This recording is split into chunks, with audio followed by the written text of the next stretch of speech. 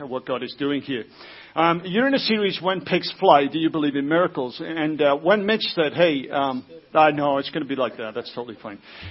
When Mitch said, hey, if you come down in August, would you mind teaching? We're doing a series on miracles. I was like, that is awesome, because for over 2 years of my life, I actually studied miracles in the Gospel of Matthew, the first Gospel.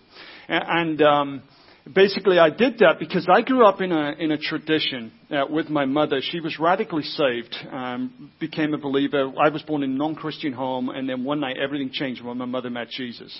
And God started doing great things. But kind of the older I got, and I was exposed to more thoughts and more opinions, it kind of got me into a point in my life where I was like, okay, what about miracles?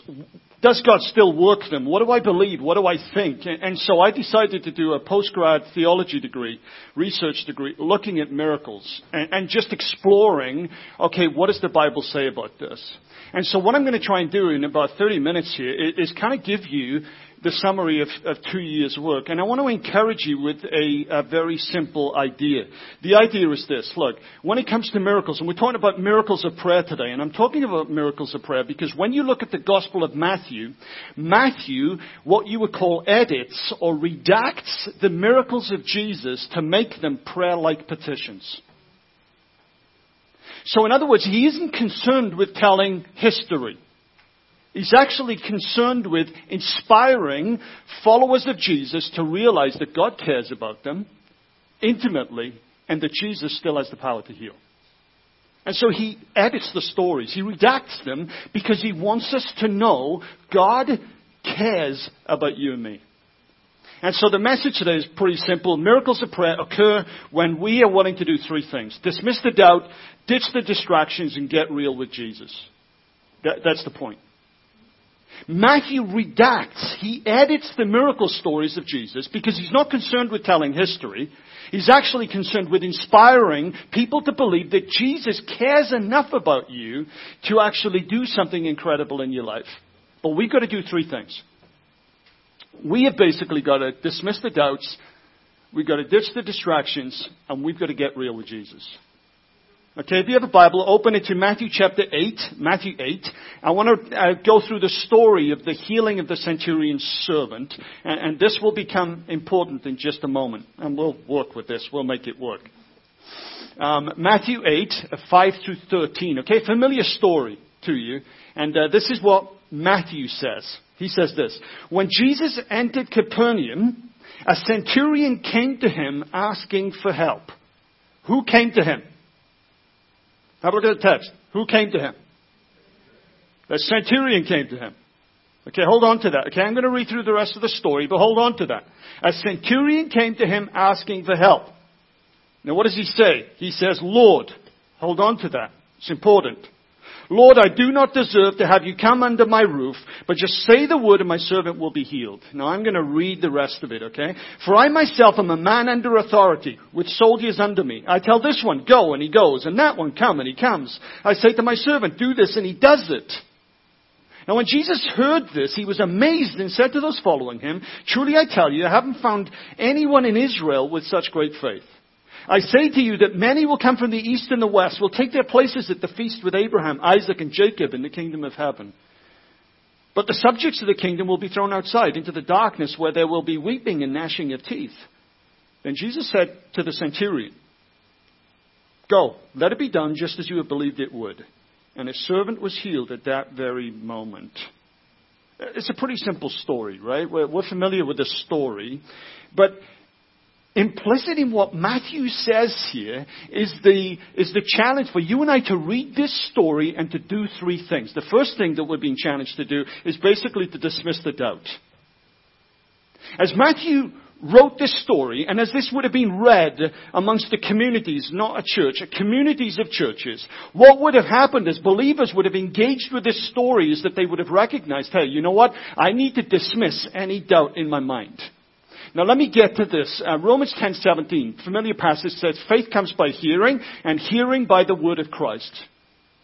Faith comes by hearing, and hearing by the word of Christ. Now, in Romans 10, that passage is often used by people in churches to support the idea of sending missionaries out. But that's really not what Paul is saying. What Paul is saying is, look, all of you in the Church of Rome have come to faith because God sent me to you. I preached the word and you believed it.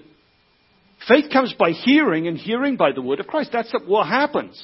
Now, all of us have come to faith in the Lord Jesus, if that's what we've done, because someone shared a message with us and we decided to believe the message.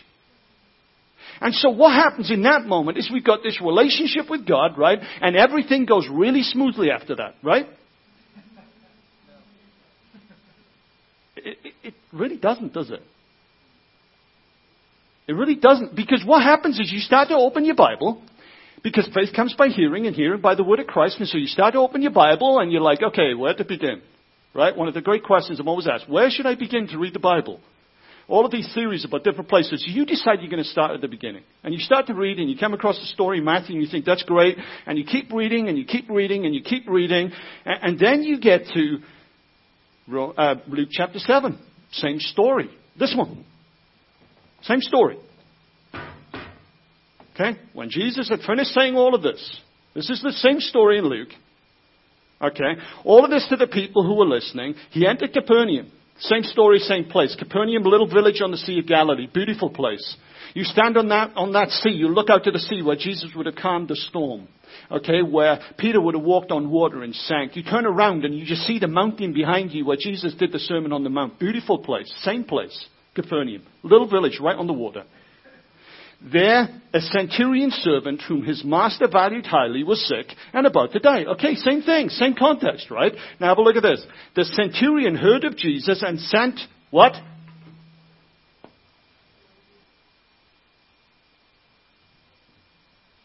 Who went in Matthew's gospel? The centurion.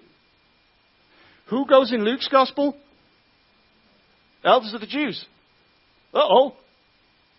Wait a minute. Faith comes by hearing, and hearing by the word of God. But wait a minute. These stories are different. Getting to the heart of the issue here. What is it? Contradictions in the Bible, right? How can I actually trust God when I read a story, and this story seems to happen differently in two different gospels? If you go on, okay, in this story, you'll actually see something else. He sent some elders of the Jews to him, asking him to come and heal his servant. When they came to Jesus, they pleaded earnestly with him. This man deserves to have you do this, because he loves our nation and has built our synagogue. So Jesus went. And then we go here. The centurion sent some friends. No. Wait a minute. See, it's rather ironic. Hold on to this a second. Now, I'm going to get into what's going on here in just a second, okay? But this is what happens, right? We have this encounter with God that causes us to come to faith in Jesus, and then we think, okay, it's going to go smooth from here. It's going to be great. We have this kind of high. We start to open the Bible. We start to read it, and then all of a sudden we hit these things that cause us to question. Cause us to question. We notice the difference. In Matthew, the centurion goes. In Luke, it's the elders and the friends.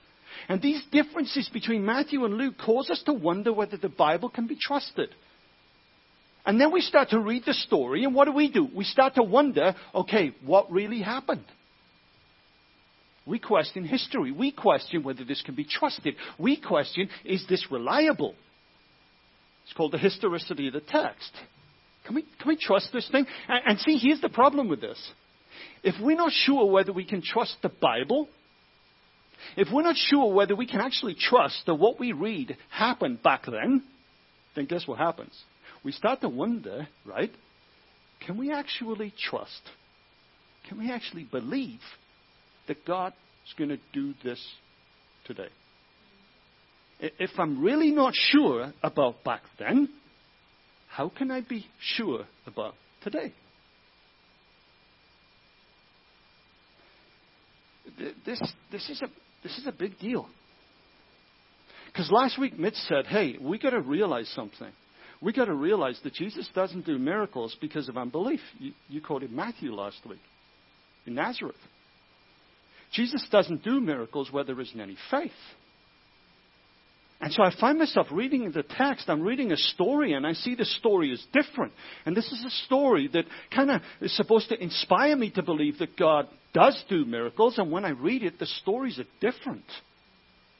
And so rather than inspire me, the deeper I get into the text, sometimes I'm realizing that I'm getting presented with obstacles to my faith.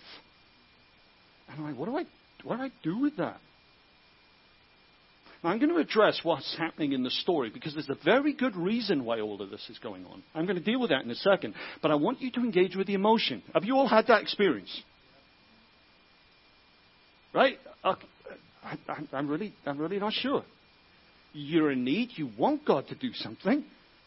But you wonder if He will or even if He can. And then you come to passages like this and they really don't help.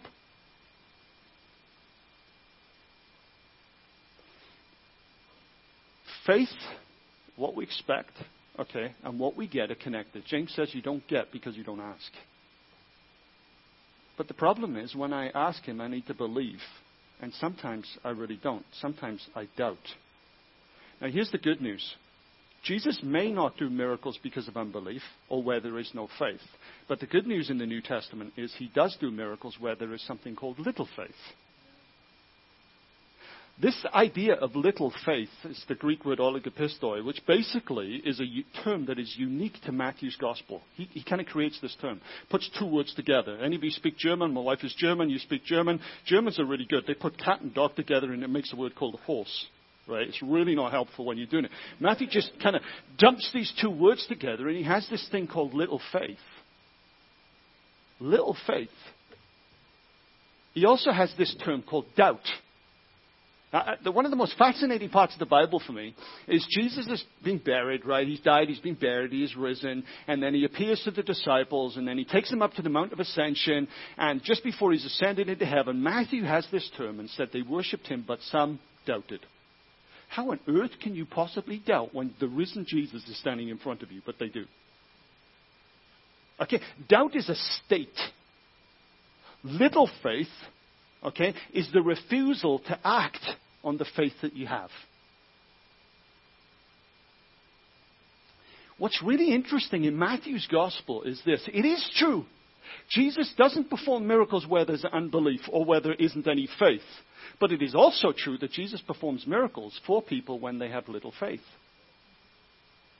The question is, when you're in a situation where you've got reason to question, this cancer is incurable. What are you going to do in that moment? Are you going to doubt, or are you going to allow your doubt to become little faith? Because Jesus can work with little faith. Not sure? Matthew chapter 8, very same passage. The disciples are on the Sea of Galilee. The wind will come in Galilee through the tunnel, kind of tunneled through the mountains, and it will just whip up in an instant. And there's this incredible storm on this lake. And the disciples are in there. Jesus is asleep on the boat. They're afraid they're going to die. Jesus gets up, rebukes the wind and the waves. Everything calms down. And He looks at the disciples and He says, "Oh, you of little faith." You know what happened? Jesus saved people with little faith. What about Matthew chapter 14? This is the one where they're on the water again. Jesus walking on the water, and Peter, fool as he is, basically says, "Jesus, that's really you. Let me walk on water." You know the story? Peter gets out of the boat. He walks on water. And then he starts to look at the wind and the waves. And he, what? Doubts. Right? He sinks. Then what happens? Jesus looks at him, basically helps him out and says, "Oh, you of little faith." Or what about the story of the man who's down in the valley while Jesus is up on the mountain with a few of His disciples, and there on the mountain he's transfigured. The glory of God is all around him. And Peter and John, they just want to stay up there. And they said, "Jesus, this is incredible. Let's stay here." And Jesus says, "No, we've got to go down." He goes back down into the valley, and the man comes to him and says, "Look, can you hear my son?" And Jesus says, "What do you mean, can I hear my son?" "Well, I brought him to your disciples, and your disciples can't do it." And back then, if the disciples couldn't do it, then the master couldn't either. And so the man looks at him and says, basically, "I need you to heal my son. Can you?" And Jesus looks at him and says, "If I can, all things are possible to him who believes." See, that man didn't doubt. That man had little faith. But what he did, and what always happens in the stories with little faith, is when there is a reason to question whether God can. Little faith is separated from doubt in as much as we're willing to act on the little bit of faith that we've got. Listen, dismissing the doubt is one of the most important things to experiencing, God at work in our lives. Dismissing the doubt. What I want you to know is this: God has not got a problem with doubt. Many people say the opposite of faith is doubt. No, the opposite of faith is unbelief. Doubt exists because faith does. If faith were not possible, doubt would be unnecessary. Doubt is the state that basically takes us. It's a road that takes us to a fork in the road where in this moment we have a choice. Am I going to act on the little faith that I have and walk towards Jesus even though there's so many questions? Or am I basically going to remain paralyzed and journey down the path to unbelief? God has not got a problem with doubt. The opposite of faith is unbelief, not doubt. Doubt is basically that state of mind that causes us to think and to wrestle with two issues, two realities. I know God can, but will He? I know God can, but will He?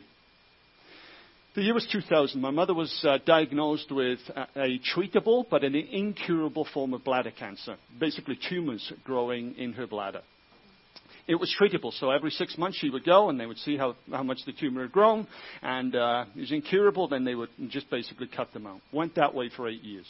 In 2008, she went back to the doctor. They did the scan, and they saw that there was a second type of bladder cancer that was there. Not just a tumor that would grow. There were now these kind of tumors all over everywhere. These kind of cancerous dots all over the bladder. Two types of cancer. Again, treatable, but incurable.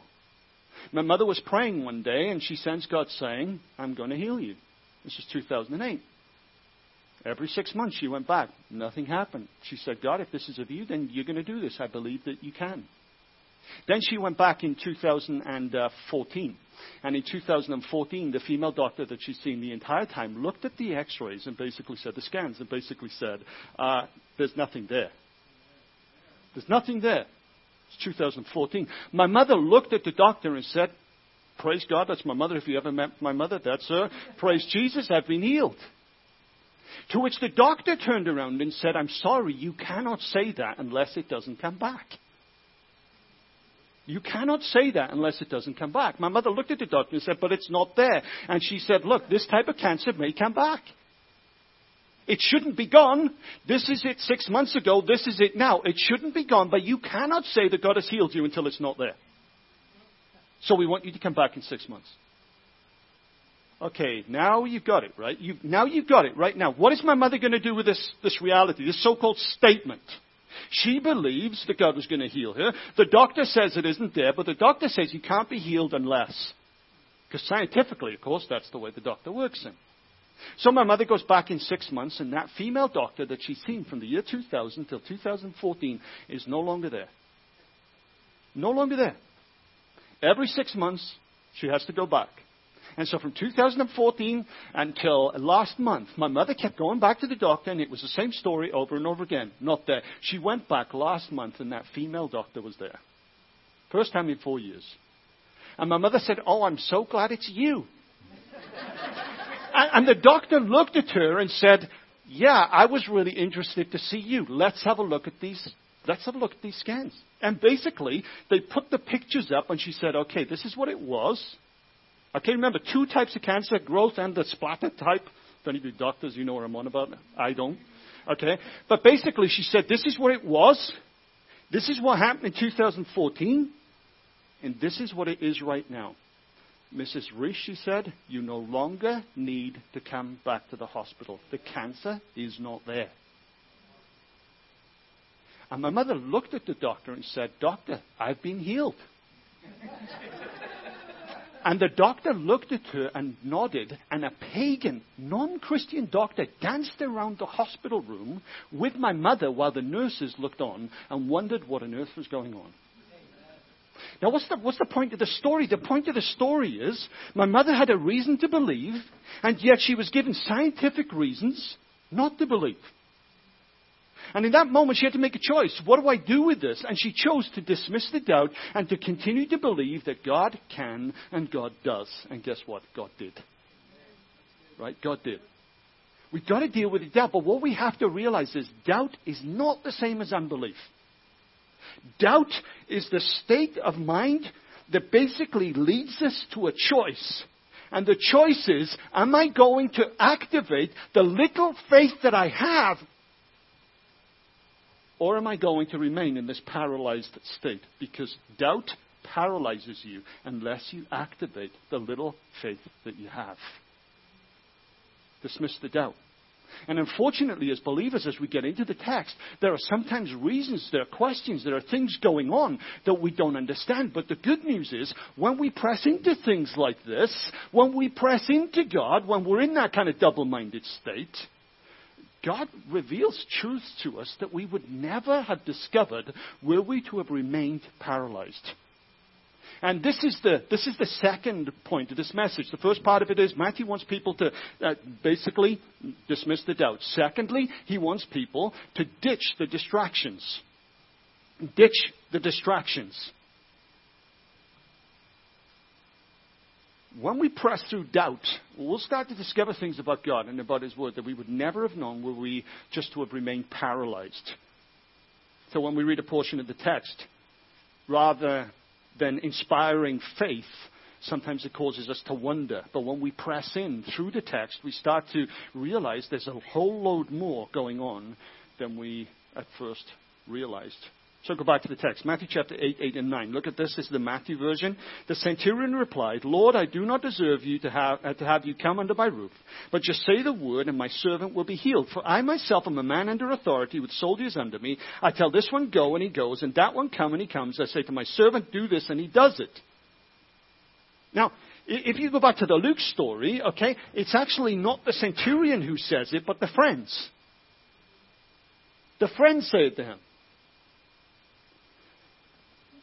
What's really interesting, we look at this and we say, okay, what really happened? But what you do is when you press in and you think, wait a minute here. And all of Matthew's miracles, nearly all of them are crammed into chapters 8 and 9. He pushes them all together. When you start to read Matthew's miracle stories, you start to discover that Matthew does something with the miracle stories. He does it with all of them. This is what he does. He removes non-essential people, non-essential places, and all of the details that are basically distractions. Every single miracle story that Matthew writes, he removes people, he removes places, he removes details that don't matter. Why? Because he wants his miracle stories to basically be a one-to-one encounter between a person in need and Jesus. Matthew isn't concerned with history in that regard. What he's concerned with is inspiring you and me to realize that Jesus did, Jesus does, and Jesus still can. And he removes the distractions.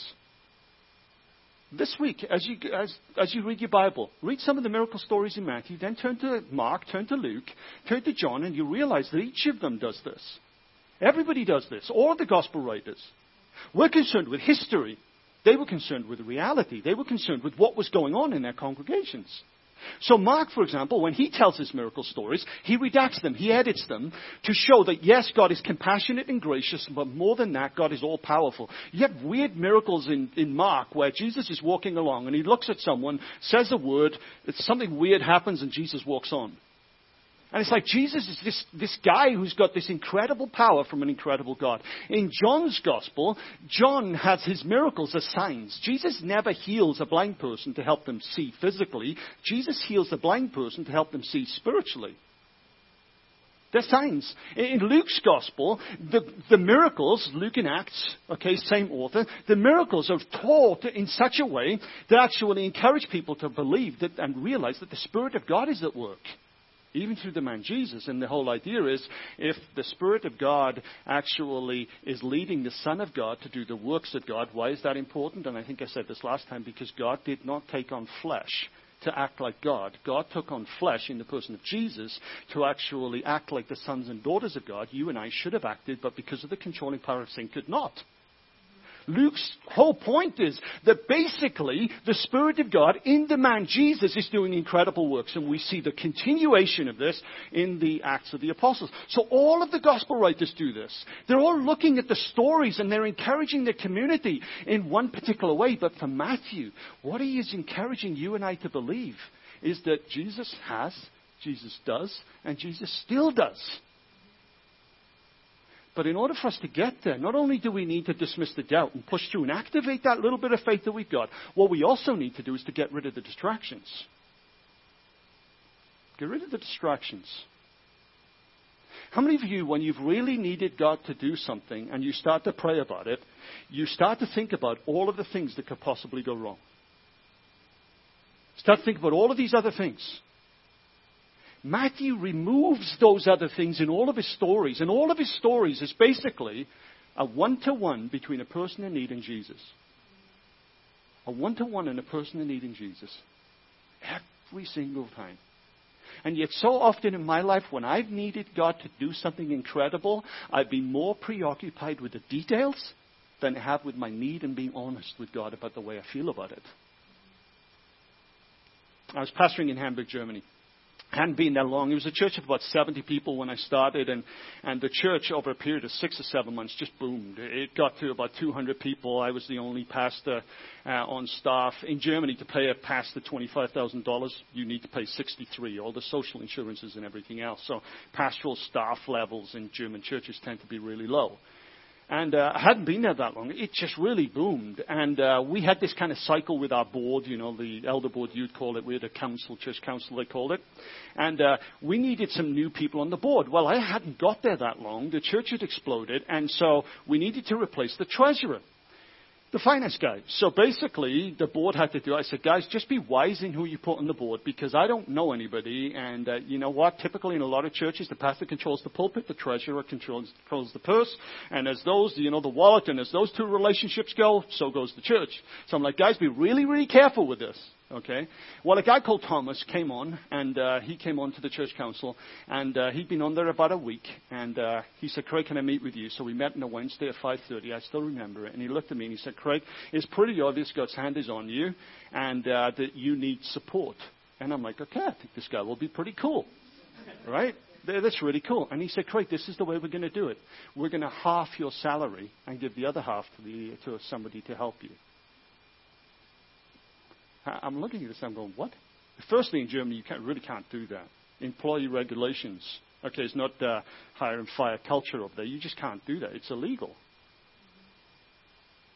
But as he said that, my mind is going absolutely everywhere. And see, the problem was, the very next day, I'm about to jump on a plane to go to Brussels in Belgium, a different country, and I was going to leave this guy sorting all of these details out, wondering whether I would actually still have a job when I came home.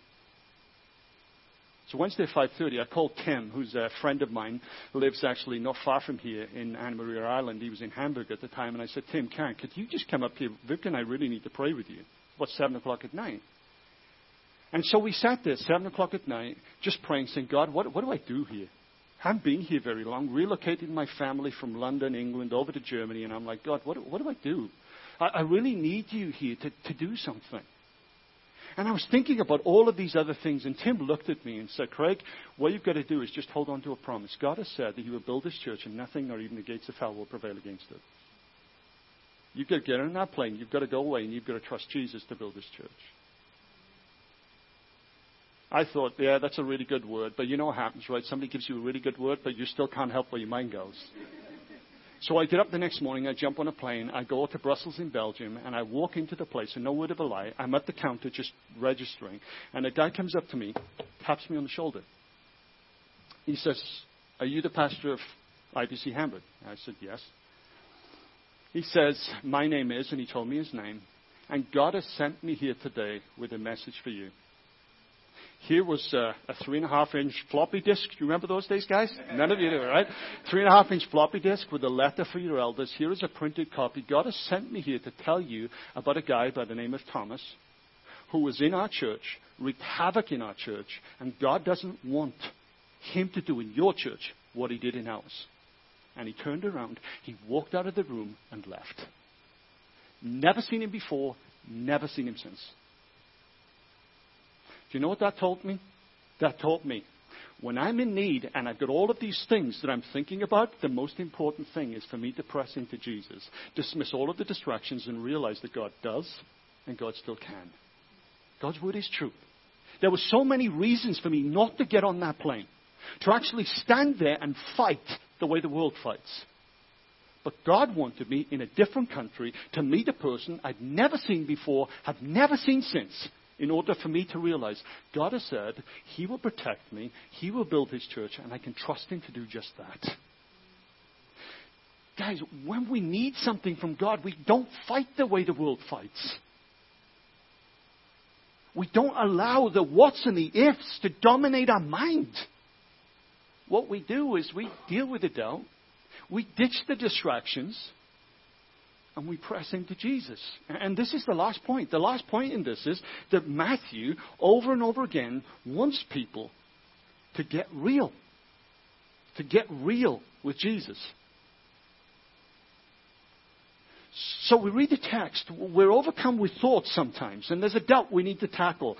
Then there are these distractions that are going on. Matthew eliminates them over and over again. There's not a contradiction in the text. The story happened. What Matthew wants to realize is, look, in order for you and I to get a real answer in prayer from Jesus, we need to get rid of all of the distractions, and we need to get real with Him. What's really interesting, when you look at the miracle stories in Matthew, is that something happens. Have a look at verses 10 to 13 in Matthew chapter 8. It says this, when Jesus heard this, He was amazed and said to those following Him, truly I tell you, I have not found anyone in Israel with such great faith. I say to you that many will come from the east and from the west and will take their places at the feast with Abraham, Isaac, and Jacob in the kingdom of heaven. But the subjects of the kingdom will be thrown outside into the darkness where there will be weeping and gnashing of teeth. Then Jesus said to the centurion, go, let it be done, just as you believed it would. And his servant was healed in that very moment. What's really fascinating about Matthew is that if you were to look at the Luke story, okay, you've got the speech down here, which the friends are saying, okay, and we've got a little bit more at the back. What you would notice, okay, what you would notice is that Matthew, in comparison to Luke and to Mark and to John, he shrinks the miracle stories. It's fascinating. His gospel is 28 chapters long. Luke's gospel is 24 chapters long. Mark's is shorter. John is in between those two. So Matthew seems to lengthen everything except the miracle stories. The miracle stories he shortens. He abbreviates them. But what he does is, in those miracle stories, he lengthens the dialogue. He lengthens the dialogue. While he removes the detail, he lengthens the dialogue. Think about that. You need something from God. What do we typically do? We mention the details as if God doesn't know. It's as if God doesn't know. We tell Him everything. God says, don't you think I know all this? Matthew removes all the details. He removes the distraction. What he does, though, he lengthens the dialogue. He gets to the heart of the issue. And what we see in Matthew chapter 8 as well, your faith, centurion, is so incredible because it foreshadows what I'm going to do in the world. That those people on the inside who really should have known who I was and what I could do are the ones who struggled the most. But those on the outside, those Gentiles, you're just a type of all of those. God, Jesus is saying to this guy, is basically using you to foreshadow what is going to happen throughout the rest of the world. He lengthens the dialogue. What's the point with this? When it comes to miracles of prayer, we need to understand the fundamental difference between Jewish prayer and the Western civilization, Western Christian type of prayers. Western Christian prayers usually say, if you ask God for anything, God answers in three ways, right? Yes, no, and not right now. Wait, right? Yes, no, and wait. That's what we're told. You can ask God, but God will answer in three ways. Yes, no, and wait. That's not the Jewish idea of prayer. The Jewish idea of prayer is actually based on dialogue and wrestling. And the more reformed you are, the more you have a problem with this. Abraham, Genesis 18. Abraham, I am going to send my judgment on the sin of Sodom and Gomorrah immediately and drastically. Are you okay with that? Abraham says, no, I'm not. God, would you do this if you could find 50, Abraham says, righteous people? No, I'll relent. Dialogue. Okay, Abraham says, what about if there are 20 righteous people in Sodom and Gomorrah? Would you judge sin then? No. And it goes all the way down. But the point here is Abraham needs God to do something and wrestles with God, reasons with God, dialogues with God, pours his heart out to God. What about the book of Job? He's a guy who's suffering. He's lost everything. All his friends come up and say, there's something wrong with you, something wrong with your faith, there's some sin on the inside that God is punishing you for. Guys, if you've ever heard that, who can consciously deal with a sin of which they're not aware? It's the Holy Spirit's job to make us aware of those things. And if he doesn't, guess what? That's probably not the reason. And then at the end of the book, God turns up to Job. And Job asks him this question, and God takes Job on a tour of the universe and says, Job, could you actually explain to me why the world hangs here without a string? You physicists out there could probably do that. Job wasn't that smart. He couldn't answer that question. But what we have here is a wrestling, is a conversation between God and Job with regard to Job's pain. Let me ask you this question. When you are in need of a miracle, how do you talk to God? How do you talk to God? Do you pour out your soul before him? Do you lay yourself bare, or does that seem too vulnerable? What Matthew does in his miracle stories is he gets rid of the details and he focuses on a one-to-one conversation, and every single time a few things happen. Firstly, the person who needs something confesses Jesus as Lord. Every time. Lord in the Greek can mean a polite form of address like sir, but in Matthew it never does. It's Kyrie, it means Lord. It means I recognize who you are and what authority that you have. Secondly, what we see is that all too often there is some demonstration of reverence that has happened. Often they will fall on their face. They will fall to their knees. And every time there is this honest conversation with God that says, this is what I need. Let me ask you, what do you need? Are you dealing with a doubt? God's not got a problem with your doubt. He's got a problem when it paralyzes you. You need to do something with it. Are you willing to walk towards this compassionate, gracious, loving God who's shown his love for you in that while you were still sinners, while you were far off, Christ died for you? Would you commit to ditching all of the distractions? God knows the details. Pour out your heart. Wrestle with him. Reason with him. Dialogue with him. In Holland right now, we're going through the book of Joel. And in Joel chapter 2, we see the same thing. We see Joel wrestling with God because judgment for sin on the nation was supposed to come. And Joel says, who knows, maybe God will relent. Who knows? We don't know what God's going to do, but we know that God can. But if we don't give God the chance, because we're immobilized by doubt that leads to unbelief, then maybe he never will. What's going to happen now is the band are going to come back, the team are going to come back, and they're going to sing the song Reckless Love. It's an incredible song that just talks about how much God loves you. What is pretty clear when you read the miracle stories of Matthew is that God loved each and every person. Insiders, outsiders, people who were wealthy, people who had nothing. People from every tribe, every nation, and every color of skin. God loves. And because God loves, God desires to work. And as we sing this song, stand with me, I'm going to pray. As we sing this song, engage with it. Whatever you need from God in this moment. As this song is being sung, commit to dialogue with him over it in the next week. Let me encourage you, don't quit. Don't quit asking. Keep believing, keep reasoning, and God will work. Let's pray together. Father, we thank you for the wonderful truth that Jesus did work in an incredible way, and he still works today in an incredible way. Father, for those of us that are here today that are just looking at our details and our situation, and we just need you to do something, whether that is physical, whether that is material, whether that is relational. Father, there are so many reasons for these people to doubt, to remain paralyzed. But Father, as we sing these words, reminding us of the incredible way that you've loved us, I pray that we would take the next step of trusting you and walking towards you. And Father, we pray that you would work according to your might and power. In Jesus' name.